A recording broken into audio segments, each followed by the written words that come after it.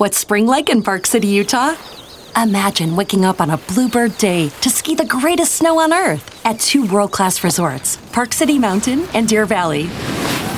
Exploring miles of wide-open spaces by snowshoe or cross-country skis. Wandering our historic Main Street with its après ski scene and award-winning restaurants.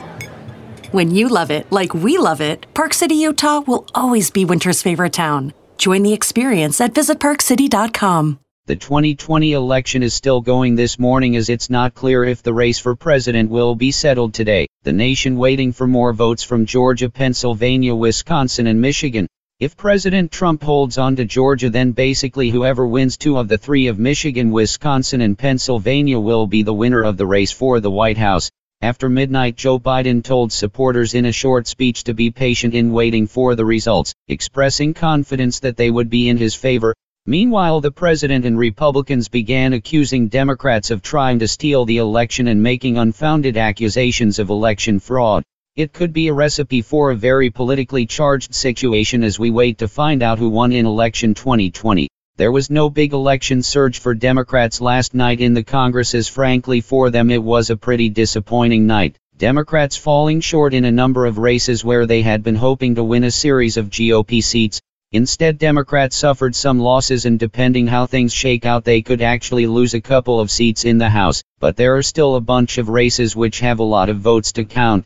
As for the U.S. Senate, it was the same type of story as Democrats made some gains, but it might not be enough to win control of the Senate from the GOP, as it's still possible the Senate could hinge on a pair of runoffs early in January from Georgia.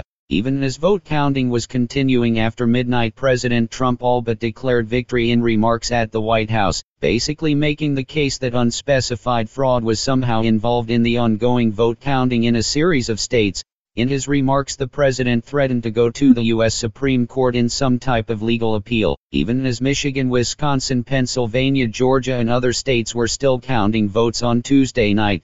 Democrats denounced the president's statements as the Biden campaign believes it can still win several of the states on the election board, while the president defiantly said he had already won the 2020 election.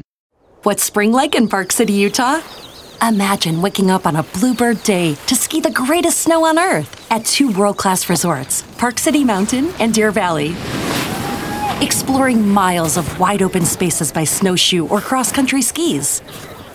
Wandering our historic Main Street with its après ski scene and award-winning restaurants. When you love it like we love it, Park City, Utah will always be winter's favorite town. Join the experience at visitparkcity.com.